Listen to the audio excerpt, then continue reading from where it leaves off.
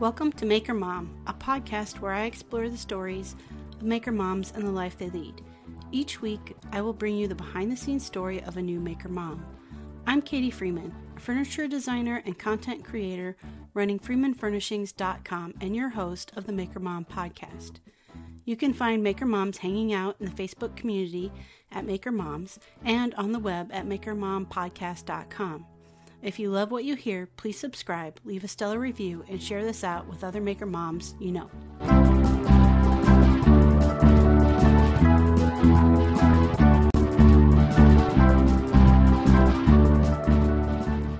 (108) of the Maker Mom podcast. This week's guest is Sarah of The Created Home. Sarah is a woodworker and DIYer who shares content about her projects on her blog, YouTube, and other social media. I've been following along with Sarah for quite some time now, really enjoying some of her projects, which you can definitely tell throughout the interview.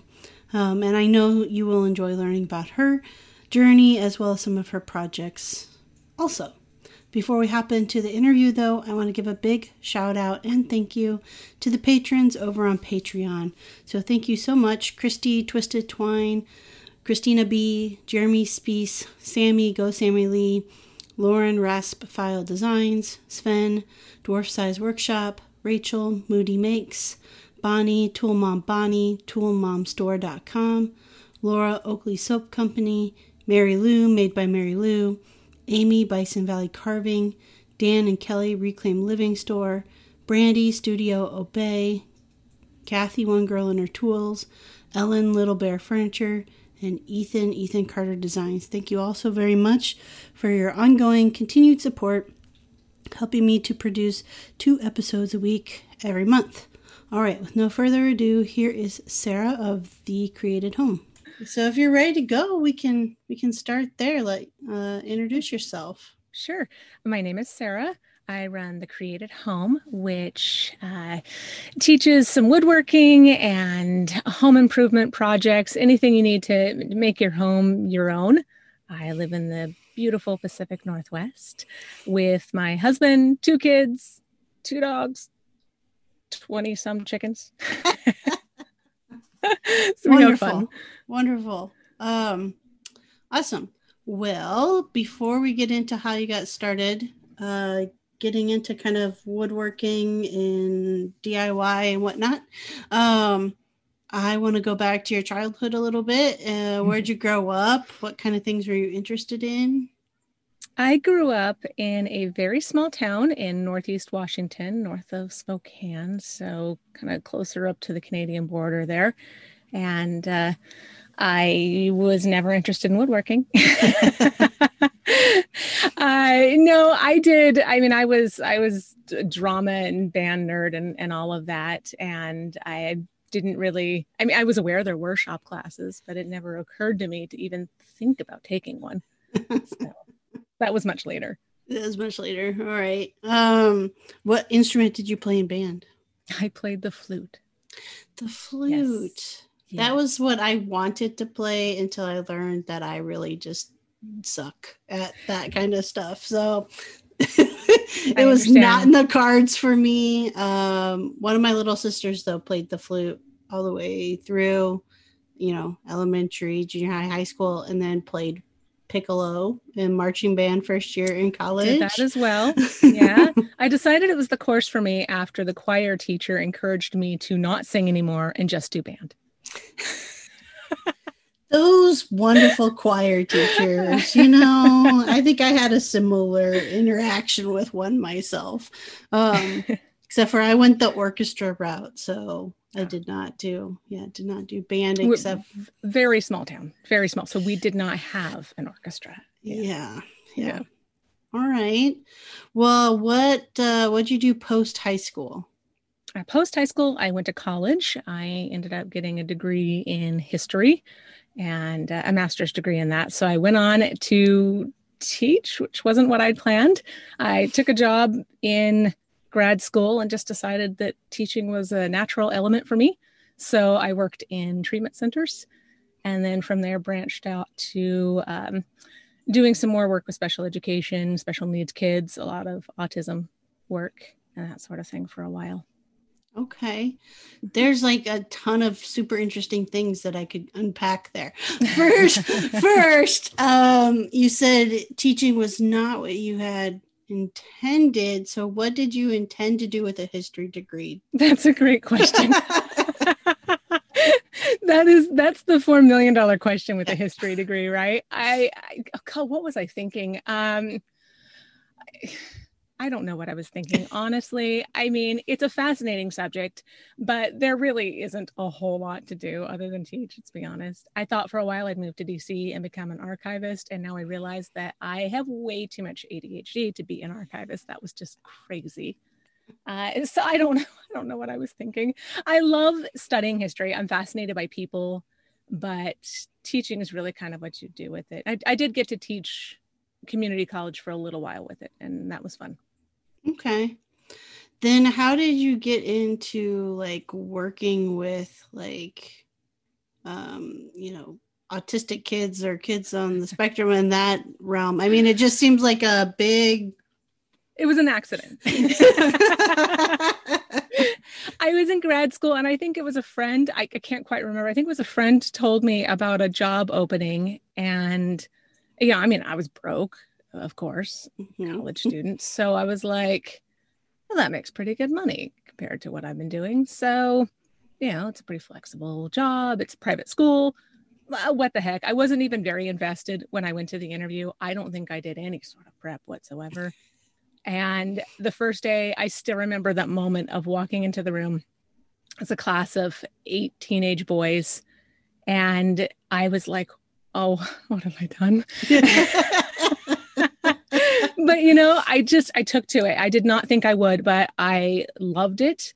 And teaching was just something that came to me and I enjoyed. And I loved being part of that.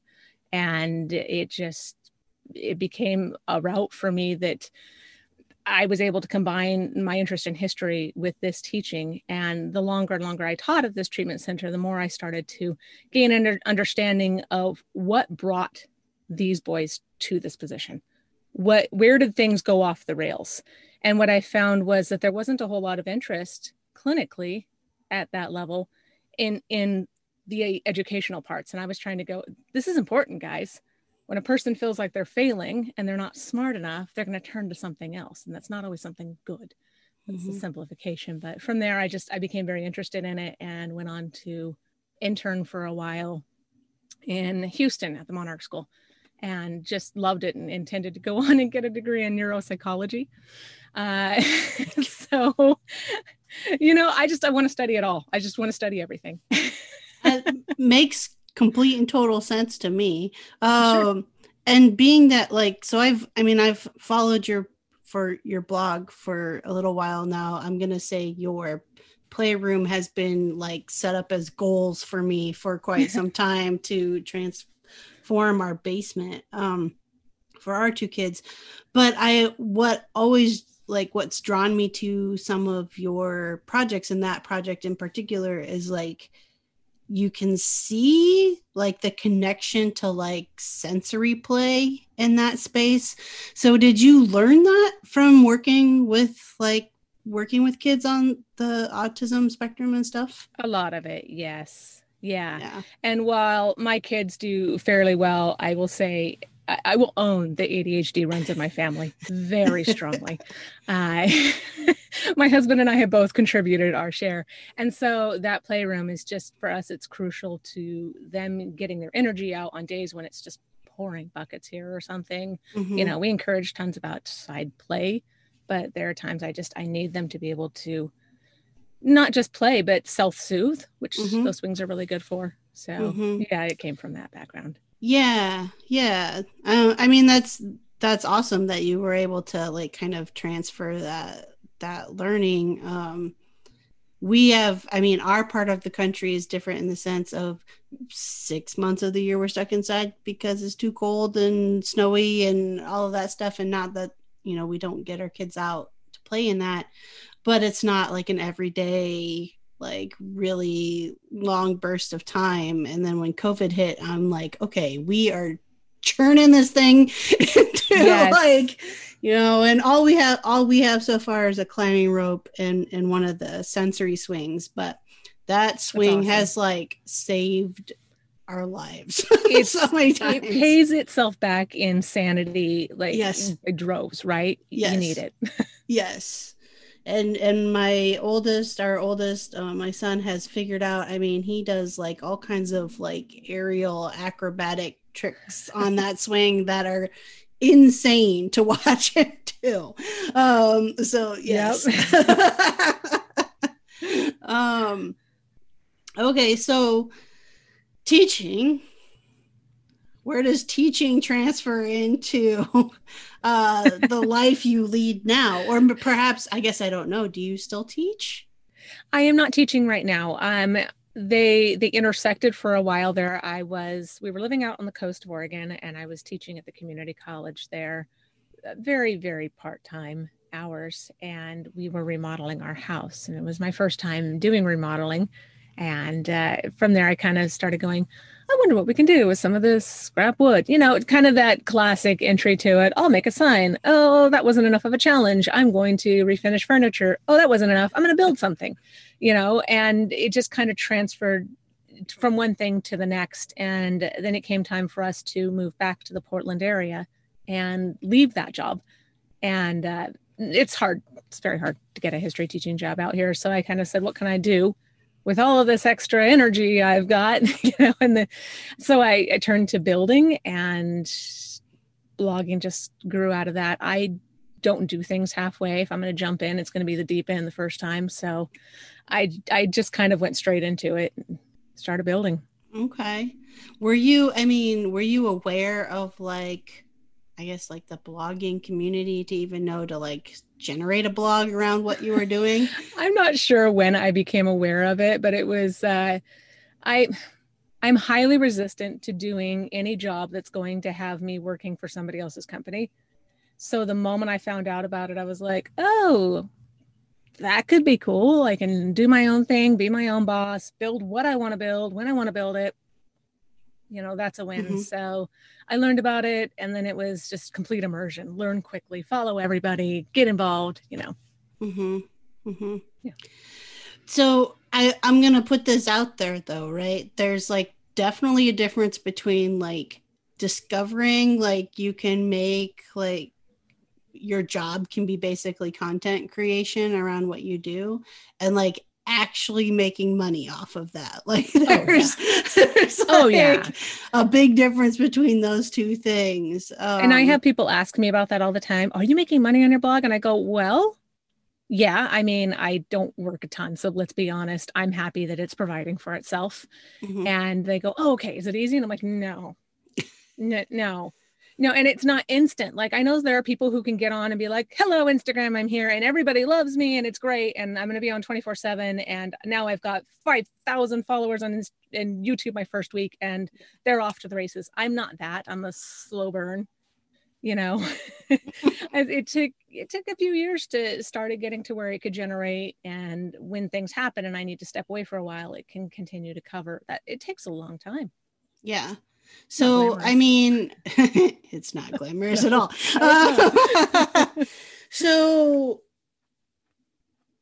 I want to ask this question during that slow burn process.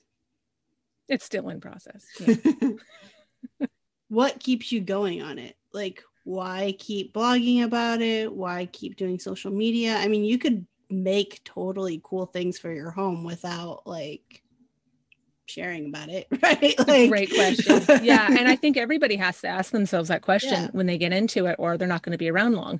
And I think you and I have been doing this long enough to where you can see some people pop up there on Instagram and you go, oh, they're not going to be around in a year, because there has to be something that connects you to it. And, probably saying, I want to make $1 million, woodworking is never really going to be it. Right. Yeah. You might go the route of selling things in that case, but content creation is like you said, you have to find what's driving me to do this. And I think that looks different for everyone.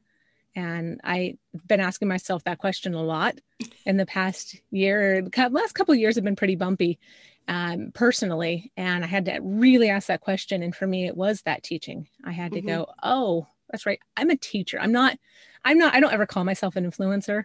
I would be terrible. I'm rotten at social media. I am like the world's worst influencer. I never remember to put on makeup before I go on camera. I'm awful. Okay. So I just had an aha moment within the past year where I said, it's the teaching thing. It's still there in me and I love doing it.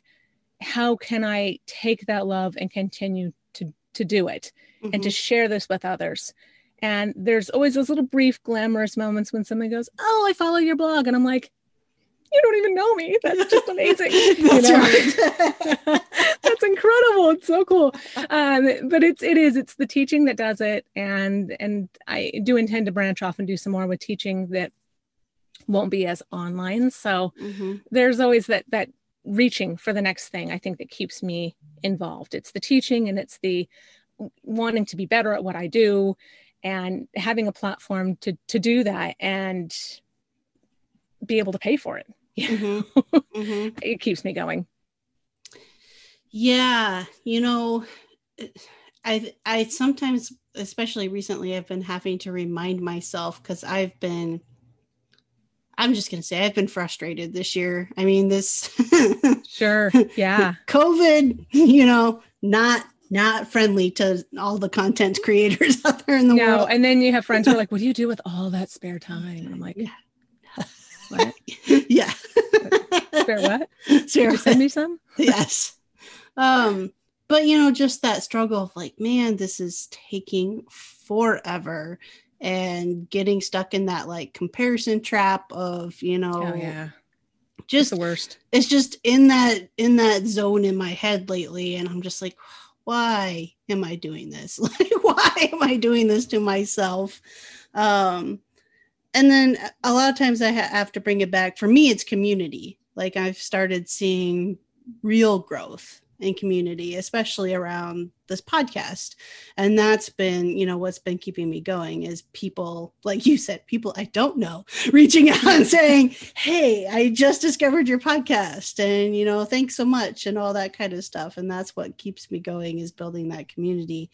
But it is one of those things of like, it's amazing we have this opportunity to create a job for ourselves like this.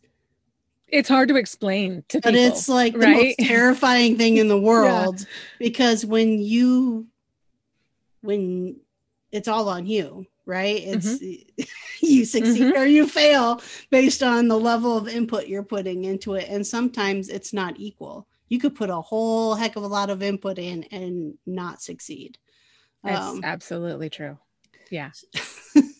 So I'm one of those people who tends to not push, but just tell people like content creation is a way to go as far as even if you are selling stuff to supplement your income, right? If you can get it going in the right direction, it can be a fail safe. So when the economy crashes, I mean, that's one of the reasons I started it is, okay, people might not buy furniture if the economy crashes. So therefore, what can I do to have like a backup? Yeah. But it's not for everybody. So you blog, obviously you have Instagram. I'm not aware. Are you on YouTube as well? I am. I am. Where I make terrifically awful videos. It's great. I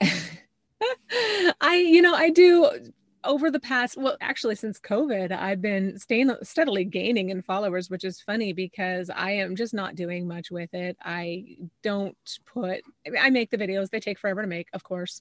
Production quality is not like fantastic, but they do communicate information, which is the goal. There you go. Yes. I will say, like, I feel people like yourselves and other like DIY, like home remodeling type content creators, COVID's actually been good for you. It because has, everybody actually. is stuck at home and they're going, I need to do something. Yeah. So they've Yeah. turned to like remodeling the space that they live in, right? It's true. I started doing really well shortly after lockdown started. My numbers were just killing it. My advertising revenue was just flying, and I was like, this is amazing. This is Right. great." But there are basically two ends to the blog. There's, where I'm making projects like a climbing wall or, Mm-hmm. the sensory playroom, whatever, things like that. Dollhouse furniture, believe it or not, that was just I'm playing in my shop one day. I'll throw it online. Hello, people love it. Weird. Who knew? Uh, and that end is I'll put that on social media and it does well.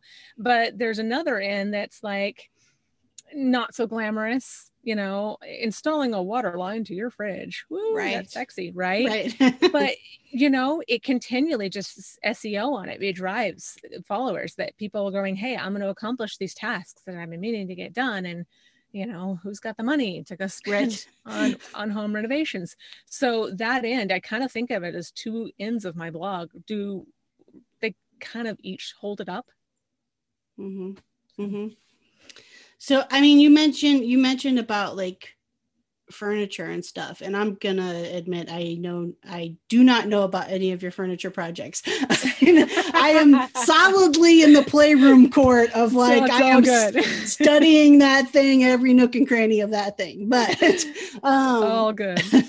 what what kind of furniture do you like to make? Are you working with like construction lumber, hardwoods, that kind of stuff? I fell into the trap over the past couple of years. I don't very often use construction grade lumber anymore. And that sounds so snobby.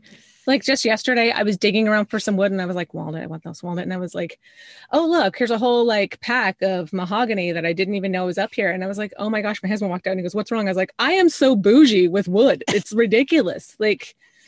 You would think that I'm like, here's some money. I'm going to buy all the wood. And I went on this crazy, I need to have all of this stuff. This is on sale. I'm going to buy all this board foot of catalogs in February, right before the lockdown started happening. And my shop is so stocked with ridiculously expensive wood that I get myself in this, I want to make something really special with it, but it has to be super special. So then I'm taking forever to plan what I want to do with it. It's ridiculous. Well, there's more of that wood out there. I know, that's what I'm told, but I've spent a fortune on what I have, so it's really bad. The last project I did, I think the last full furniture build that I put up on the blog was my kids' school desks. And I am someone who I'm more interested in the process and challenging myself, particularly with learning joinery and improving what I've learned so far. So those desks were okay. The wood came from my father, who is an arborist in Washington, and he brought it to me, I want to say 4 years ago now, and I've been storing it in my sister-in-law's barn so it could dry. And then I took it to a kiln just before COVID happened. So I had these just huge, thick slabs of, I think it's silverleaf maple. It's hard. It's like cement. It's so hard. Mm-hmm. And I went through the whole process of flattening and milling it. And it's kind of depressing because by the time you get to the usable pieces, you're like half the board is gone. Right. But it was about that, the process of saying, well, how can I take something that, is in the roughest form possible. It was fresh milled when I got here. It weighed 3,000 pounds. I swear, it was so heavy, and turn it into these desks that my kids have drawn all over, of course. Already. Mm-hmm. Mm-hmm. So I love it. There's not one particular kind of thing I love to build. It's about that process of how can I stretch and improve my skills that drives me in what I create. Gotcha. Do you have a love of building furniture pieces over DIY more, or are you kind of equally into both? because they're totally different. I need both in my life. Yeah, they're different skill sets, completely different skill sets. Totally. So I can spend all day in the shop working on this small box or whatever, right? And you have like half a constructed box. Okay, all day. I never get to spend all day in the shop, but you get the idea, right? And not very much is done on it because it's very detailed work. Mm-hmm. And then I can go frame up a wall with my husband. And what do you know? We have a wall after an hour. And so it's gratifying in that sense that that's so much faster. But I also love the part where I have to really put time and energy and skill and stretch myself to learn. So I need both in my life, I think. That makes sense. I mean, I haven't done any home improvement projects except for floating shelves in our master bathroom, and I did them with Craig screws. So are they still floating? They are still floating. Then you're good to go. I still test them. I still test them as like every day I go in there. I'm like, yep, they're still good. Okay. You did great. Did great. But I've got quite a few on the list that probably are going to start coming, underway come like Christmas break time frame, just because it is one of those things. It's like, okay, these things have been on the list forever.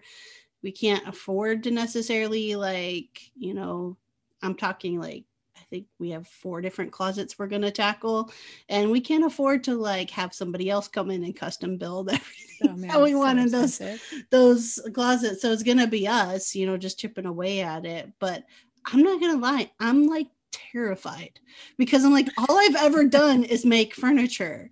This is something completely different. The great thing about home renovations is you start by just demoing it all out, and then you stop for a moment and you look at this just glorious mess you've made, and you say, okay, now we just got to do it. And it's kind of a like awesome moment of, all right, well, something has to go back here. So let's just do this.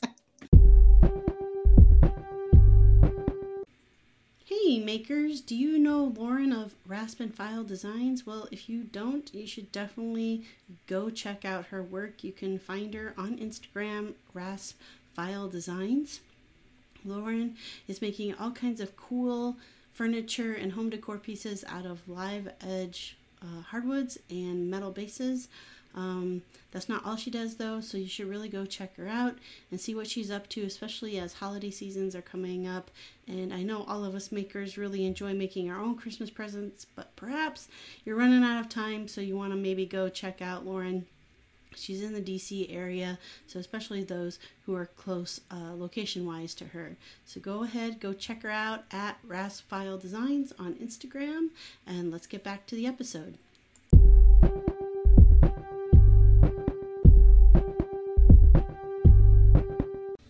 Hey makers, today's episode is brought to you by Tool Mom and Company, or some of you know her as Tool Mom Bonnie. She has all kinds of tool-related merchandise of gifts and clothing for all ages and genders available at toolmomstore.com. I have 2 of the coffee mugs. One says Go Girl, and it has a circular saw with flames coming off the back, which is super sweet. And then the other one is the definition of a tool chick, which just makes you feel kind of badass when you're drinking out of it. So if you are in the market, especially as we're getting close to Christmas, for any tool-related merchandise, be that gifts or clothing, make sure you head on over to toolmomstore.com. And extra bonus, you can receive 20% off at checkout if you use the coupon code MAKERMOM. All right, let's jump back into the episode. Yeah, I demoed, not this weekend, but the weekend before, I demoed the closet downstairs that is going to become my podcast studio. And the stuff that the former owners did in that closet just are mind-boggling why they did those things. But get that, yes. But it is one of those things. It's like, okay, now is like where the rubber has to meet the road, right? It doesn't take much to like take a hammer and like knock all this crap down. But like, right, it's the oh crap moment. Yes. Right. Yeah. What have I done? What have I done? I can't go back. I can't rewind. We had the biggest oh crap moment we had was when we had to demo out our master bathroom, which had developed a leak. And it ended up being about a 10 by 10 square hole straight down through the floor to underneath the house. And I'm standing at the edge of this thing and I'm looking down and I'm like, I can see through our house. And we gotta do something about that, right? And the joists were cut through in multiple places. So, I mean, we got to just do everything. But the nice thing is it's just one step at a time. There's only one project to do at a time. And there's always a million YouTube videos because there are crazy people out there teaching people to do it. Isn't that amazing? It is amazing. It is amazing. So you mentioned your husband. Is he in on then like the DIY side of things? He is. Yes. Actually, he'd done far more than me before we started renovating. In fact, now we just kind of say he's more of the rough construction and I try to do more of the fine woodworking. Truth is he could step out there and do great. He doesn't. But we work together when we build. He grew up working with his grandfather, was a developer. And so he's done a good amount of construction himself. Yeah. How well do you two work together? That's a great question. We do really well, actually. I can say, in all honesty, that we maybe even get along better when we're building things. And he can tell you that if a project goes late by 2 a.m., I think I am hilarious. I am the funniest person in the world at 2 a.m. It's just great. So we have a fun time. That's awesome.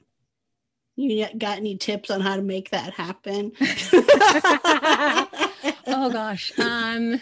It's about making sure that you're sharing a common goal on something, right? We're lucky that we can both look at something and say, here's what we want it to be, and we can picture it and make it happen. But I think that if you don't have that shared goal for what the outcome is going to be, as well as a flexibility to say along that route, things may change and we can adapt to that and it's okay. You'll be okay. You'll be fine. You can get through the rest of it and know when you need to take breaks maybe from each other. Yes. And honestly, he's patient. So I gotta give him most of the credit. He's a very patient guy. Do you guys sketch out your plans?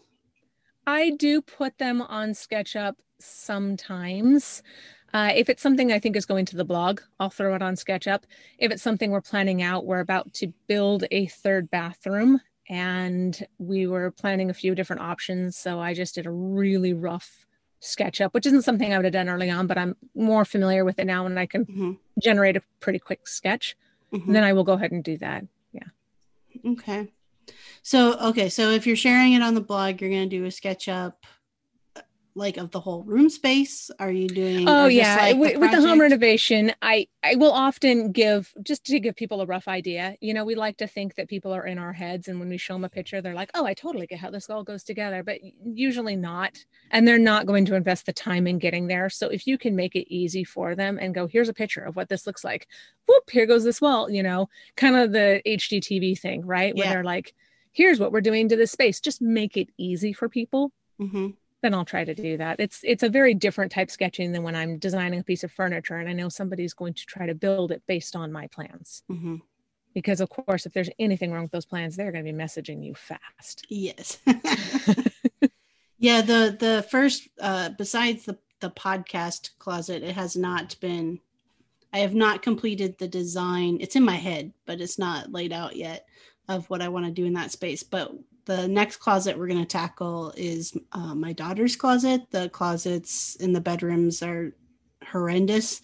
But I want to make a whole custom like dresser, built-in dresser and all of that in there. Yes.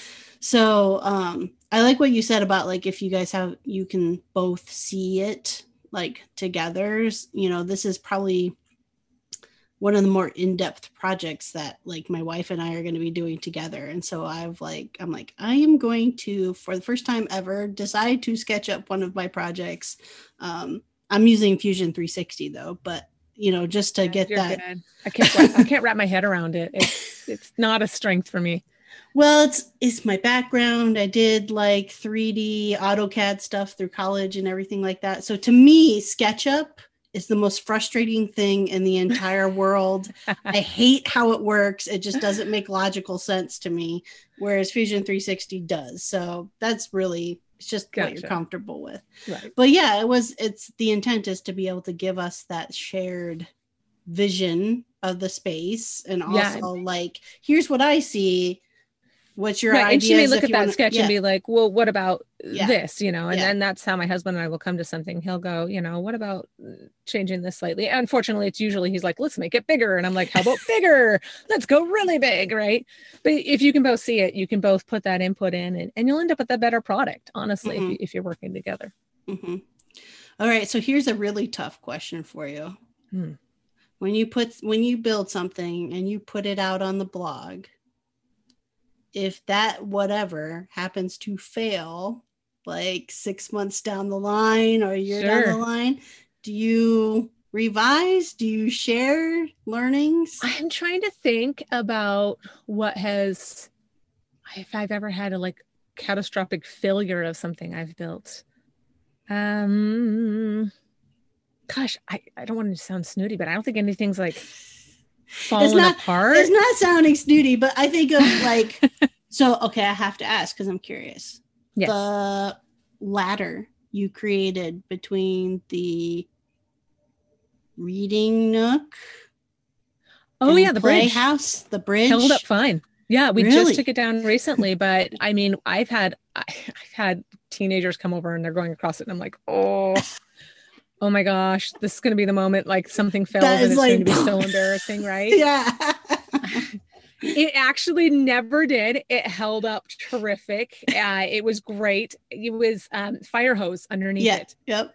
And that's just tough stuff. It wasn't, it was bolted through with these like massively long bolts. We weren't taking any chances. So no, it never failed. It worked just fine.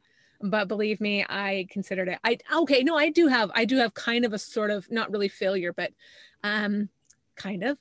We built the zip line this summer and I am so slow that I haven't even gotten plans out for it. Okay. But we didn't have a tree on the opposite end. So we put this massive like 10 by 10 beam way down on the ground. Yeah. And it's pulled a little. So it's not perfectly straight.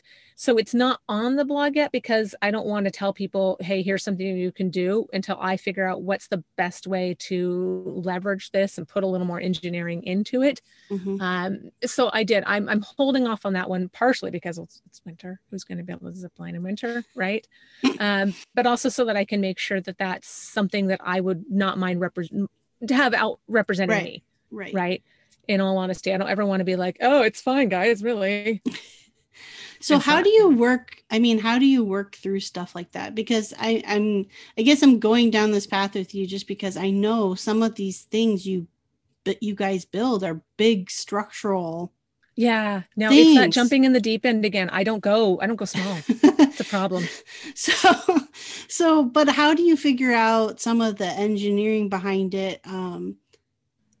Just in like, this should be okay, you know, even in the, like, I'm thinking now, the picture in my head I'm seeing, nobody on the podcast, including you, can see inside my head right now. But the picture that I'm seeing is your room where you've got like the hanging, like the big tubes and the swings and everything like that.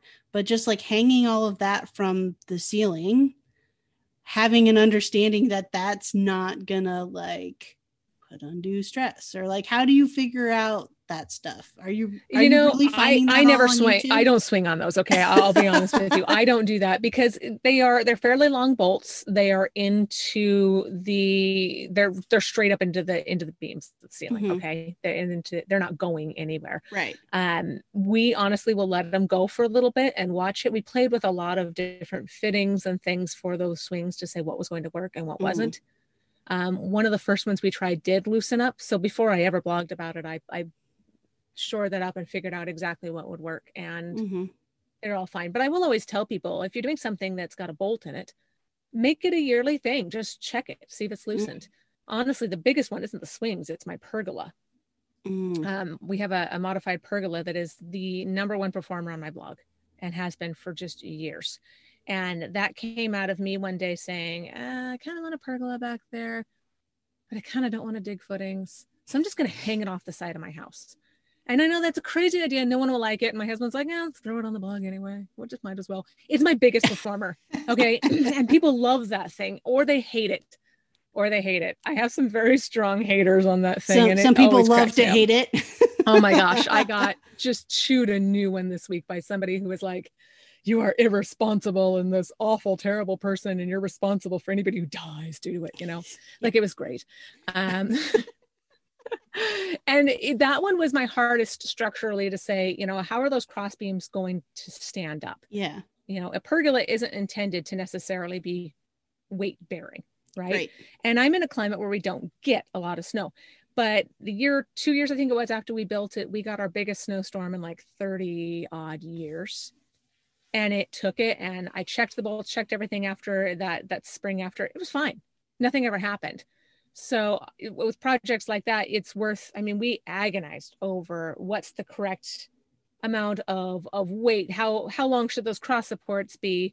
What slant do we want to bear the water away from the house? As I constantly get reminded, yes, it does bear water away from the house. It slants down. I get people all the time who are like, you're so bad because you don't know that. And I'm like, it's built correctly. So yeah, we agonized over that one for a while. We even called my aunt who teaches math, and we're like, go through this with us. See, now you got to phone a friend. That's the phone key, a friend. Right? Phone a friend. Yep. I'm going to use that as a good segue into, though, because negative comments, negative feedback. How do you manage that? I am lucky. I really don't get a ton. I've seen where some friends, and you've seen this on Instagram, who will just, oh man, I think it's particularly women, will just get ripped. And it's just horrible. They'll make fun of things that have nothing to do with what they're building, or question authority. And, what do you know? I've been building for 27 years and I'm sitting here watching you. Why? Oh, if you know so much, why are you watching? Right. I don't get a ton of it. And, years ago, somebody said, I figure that my blog, my website is my space. It's like my home. It's what I've built, and I can choose what I allow into it. And I was like, that makes sense. So, if somebody makes an honest, good comment, I have a question. How is this really going to bear up? Is this something that's going to last? I have no problem responding to those kind of things and saying, hey, that's a great question. But if you're just trying to be a jerk, then I just delete the comment. And I don't get a ton of them, and I don't get really worked up about it. In fact, some are really funny. And my favorite one of all time was the climbing wall I had in my playroom. There was a lady who was so convinced that my kids were going to put their toes into the outlet that was next to it. And I was like, they don't fit. Right. But that's really funny. And I let that one stand because that's just funny to me, and I just get a laugh off of it. I try not to but overall, I've been really lucky. I haven't had a terrible lot of negative feedback. What has been your interactions in person? Like lumber stores, hardware stores? Great. I was intimidated like crazy when I started going into places like Rockler and Woodcraft. And I'm really lucky. I live very close to, I'm about a mile away from a Woodcraft. I'm within 5 miles of a Rockler. We've got a Lowe's. We've got 2 Home Depots. I can never move. That's what I'm saying.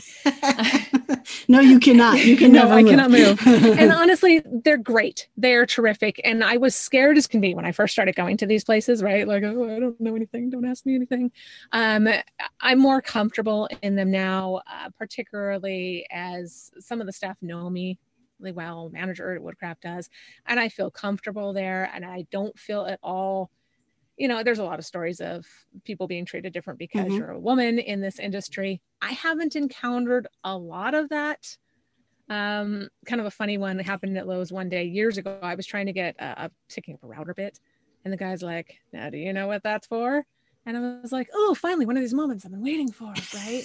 So I was like, "I sure do." And he's like, "Well, you know what tool it goes on?" I was like, Yeah, this one's for my trim router. I'm not going to need it for the plunge. I'm not going to need it for the CNC router, but I'll definitely use it on my trim router or something. Some sort of snarky response like that to show, like, obviously I have multiple routers. I know what I'm doing. And he was like, oh, but that literally was like the only experience I've had. I have been really blessed. I've got tons of supportive people around, and I have not encountered a lot of people who question whether I can do it. Particularly, I think in places like a Rockler, like a Woodcraft, they're not going to do that. No. That they're there to help encourage everybody to build. And I've had nothing but great experiences. That said, it's intimidating for a woman to get into this. I think it can be.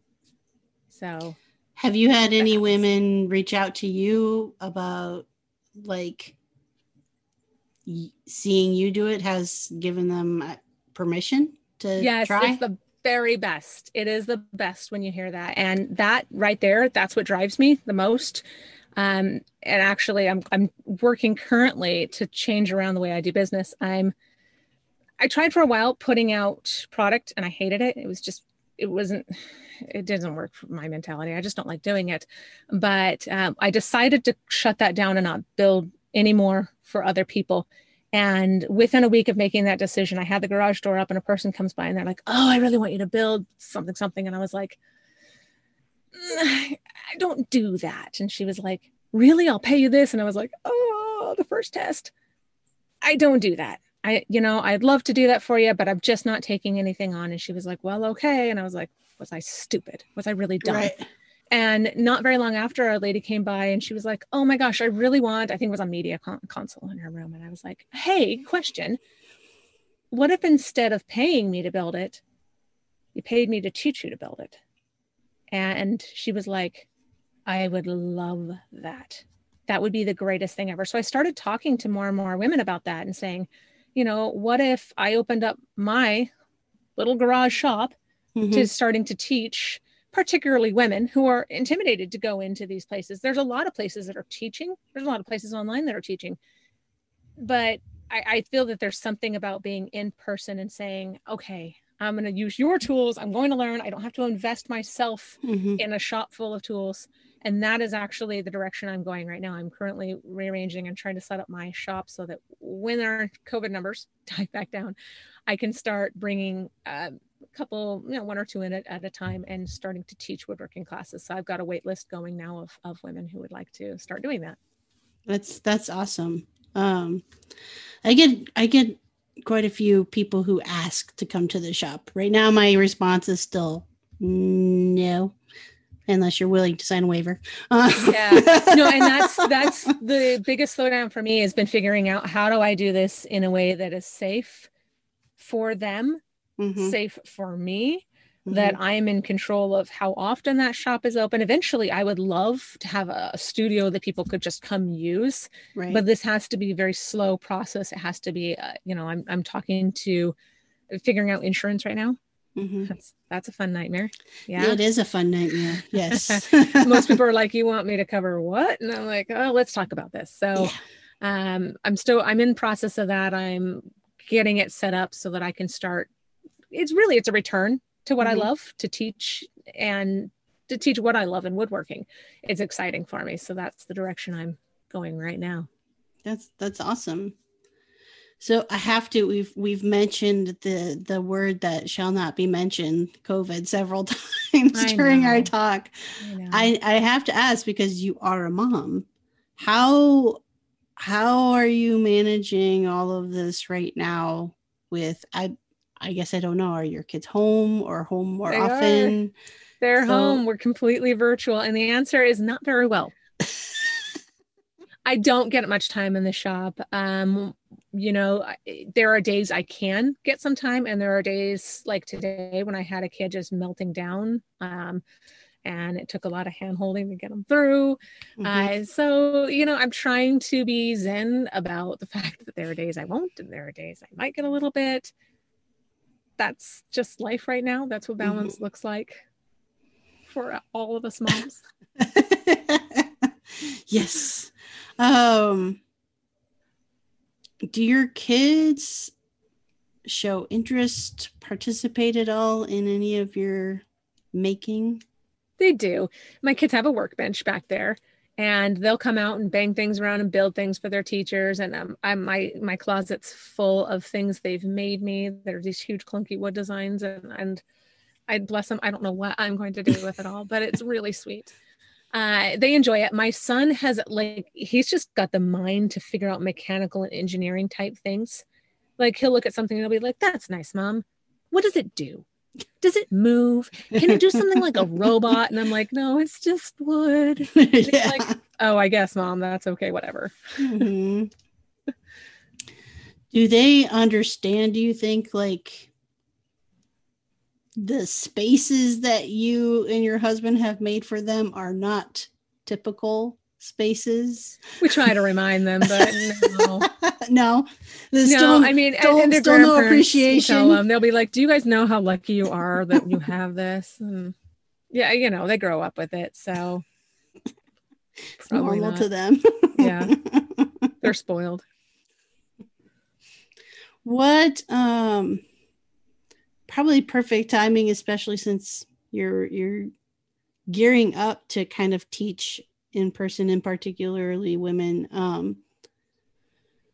What's your advice to those women who have yet to start, but are kind of at that "I want to, but I'm intimidated" stage? Try it. I mean, that's simple. I know that's overly simplistic, but I mean, what's the worst that can happen, right? That you build something and it looks terrible. Yay, you get to make recycled wood now, You can hide the evidence. That's the nice thing. I think it's just about trying it. And what I wish I'd done different when I jumped into it is that I did the typical crash course. Okay, I'm going to make a farmhouse table because that's what you do. And I'm going to put it together with there was 80 pocket holes in it. I think I counted at the time. I think it was 80. And I was so proud of myself, and that a friend wanted it. And I was like, "Sure, I'll sell it to you." So I sold it to her. And several months later, she's like, "Can we talk about what's happening with the table?" And I went to her house, and it was ripping itself apart because I built it out of construction grade lumber. This is, the story, right? We all do this. And it was shifting with the seasons, and it was ripping itself up. And I was just horrified. I mean, I was horrified. And I was like, "Okay, I have to make this right for you." Even though, let's be honest, I didn't charge her much. So I probably, whatever. So I took it home with me, and I looked at it, and I was like, "Oh my gosh." And I'm Googling it. Yeah. And I have my eyes open to wood movement for the first time. And I'm like, "Oh my gosh, this is going to be so much harder than I thought."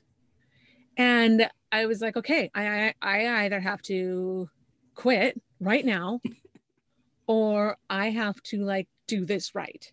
And this is a major fork in the road moment, right?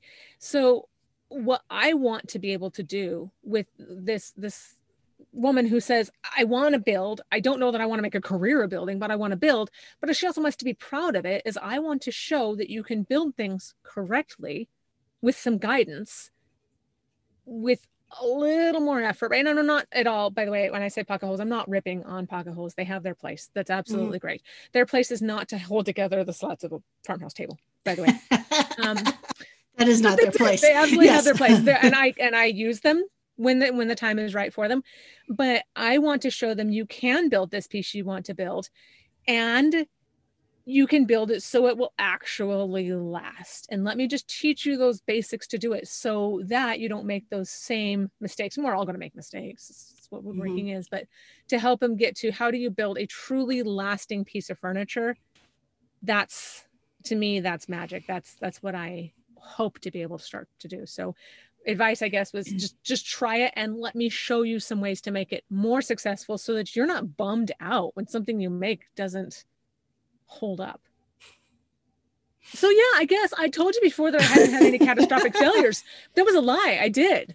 That table was a catastrophic failure, but I don't think that counts if that's like your first project. I won't even tell you about my first project. So we all have a first project story, right?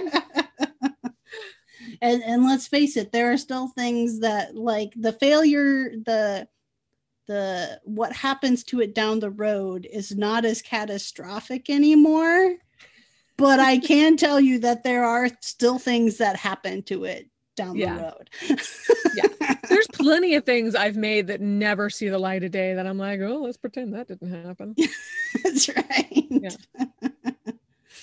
Well, awesome, Sarah. We're like at the end of our time together. So I want to give you a chance to let everybody know how they can find you and follow along with you on the interwebs. Awesome.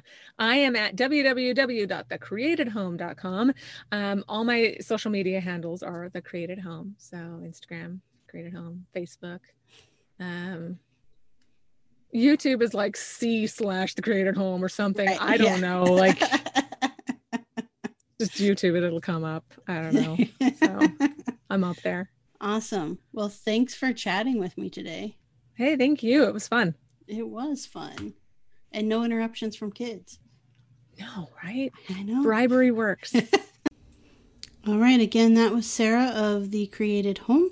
I'll include links on how you can follow along with her in the show notes. You can look for that in the description on your podcast app, or you can head on over to freemanfurnishings.com and find all of the show notes for this episode and every previous episode there.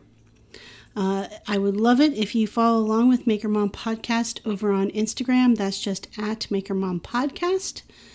And check out all the goodies there with the link in the bio, which also includes, there are some new Maker Mom Podcast swag.